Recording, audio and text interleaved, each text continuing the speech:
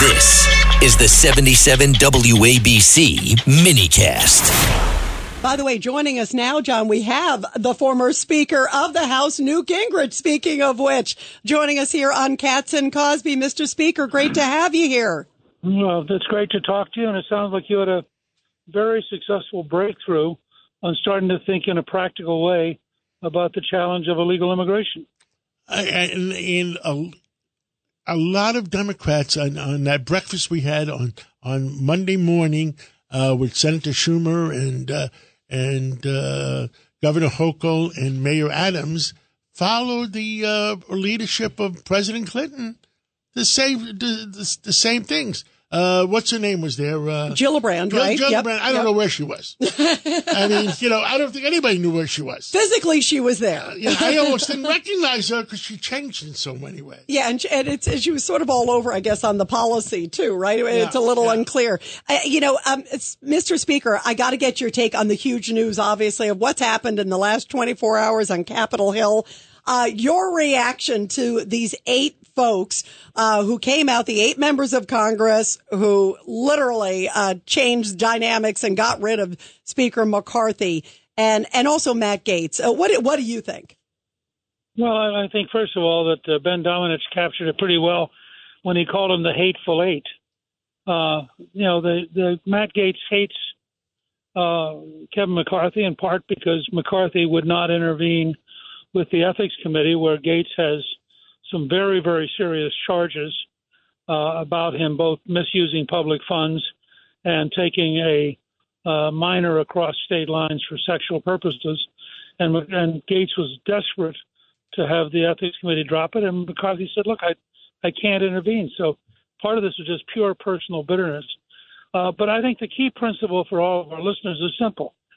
You had 96% of the House Republican Conference vote for McCarthy. You had 4% vote with the Democrats to defeat McCarthy. Now, if we had a football game going and the offensive tackle turned and tackled his own quarterback, you probably wouldn't keep him on the field and you probably wouldn't keep him in your uniform. And yet that's what we saw happen. We saw 8 guys who decided that they were superior to the 210 Republicans that they were opposed by. And so they went and sided with the Democrats to basically defeat the Republicans. And I think that it's a terrible precedent, and I think it poses a huge challenge to the next Speaker of the House, because are you going to get up every morning wondering if these 8 guys are going to destroy your speakership because you didn't do exactly what they wanted yesterday? I mean, I think it's a very serious problem. Very, very serious. And Newt, I have created my own crap list. I can't say the other 4-letter word on the radio. I've created a crap list, and these people, if we can primary them or whatever we have to do, we're going to do it. And in Florida, that guy Gaetz and some senior people in Florida emailed me and says, tell your daughter to stay away from him, because he is very, very bad news. He's been arrested so many times. He never goes to jail, but he's been arrested a ton of times. Well, I just think if you watched him, you got the whole story.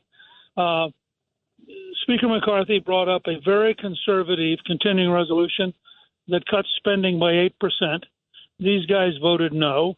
Then the leaders of the Freedom Caucus developed a continuing resolution that cut spending by 30% and included the Republican position on controlling the border. These guys voted no. And by the way, the moderates who represent the 19 districts that Joe Biden carried, they all voted for these. So these aren't real conservatives. These are opportunists who are totally irresponsible. And I think what struck me and what I guess I'm offended by is that they decided they had the moral virtue, the patriotic legitimacy, the brilliance that the 8 of them were right and the 210 Republicans were wrong. And they were not only prepared to disagree, they were prepared to ally with the Democrats to defeat them. And I think it's extraordinarily dangerous. And I agree with you. I think all 8 of these guys should get defeated in the next Republican primary because they're not really Republicans. You called them traitors. Sure you want to call them. You called them traitors. Wow. I'm going to ask you a question, and Sure. I don't know the answer to it, and I'm not sure you know the answer to it. I commended the Democratic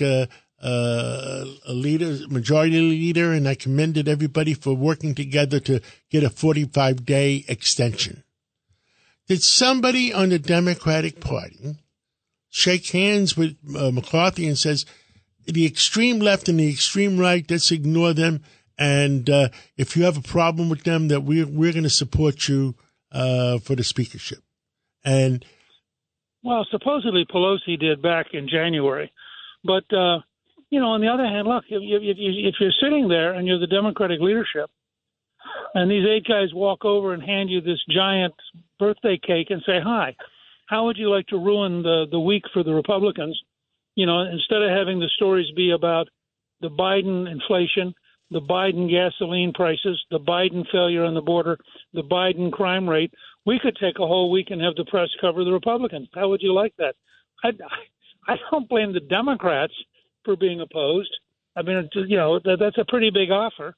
I blame the 8 Republicans who betrayed their party, and I don't know if traitor is technically the right word, but it'll do for the moment. They certainly betrayed their party. They betrayed their belief that they were Republicans. And again, I have no problem if they want to argue it out in the conference. I have no problem if they want to vote no on the floor about issues. But to go and side with the Democrats, knowing that and then, by the way, to have the hypocrisy to say that they were mad at Kevin McCarthy because he'd worked with the Democrats on the CR, while they, in fact, the only hope they had for winning was to have all the Democrats vote with them. So they were quite happy to work with Democrats to defeat McCarthy. And Newt, we've got Vito Fasella has a question for you. Sure. Newt, we all know that there was always members who would quietly oppose leadership, and often it was, as you know better than anybody in this country, it was argued behind closed doors. But what we're seeing today is unprecedented in the way it's playing out in the public and helping to defeat and destroy, it seems like, the party. What's your prognosis, or what do you see as a roadmap going forward? Where do we go from here? Well, let me say, first of all, part of what happens is guys like Gates go on every TV show they can get on, and then they send out fundraising memos. And because, if you're a hardline conservative out in America, you have every reason to be angry at Washington. And so suddenly Gates becomes your hero. And you send him money and he gets to run for governor of Florida. That's what this is all about.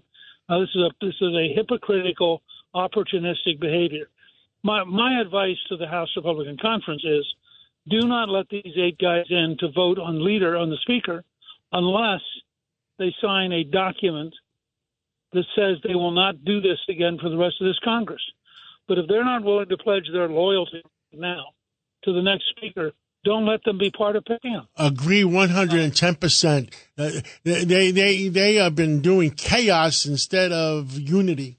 Yeah. On the flip side, Newt, I feel that there are so many people who are so frustrated with Washington.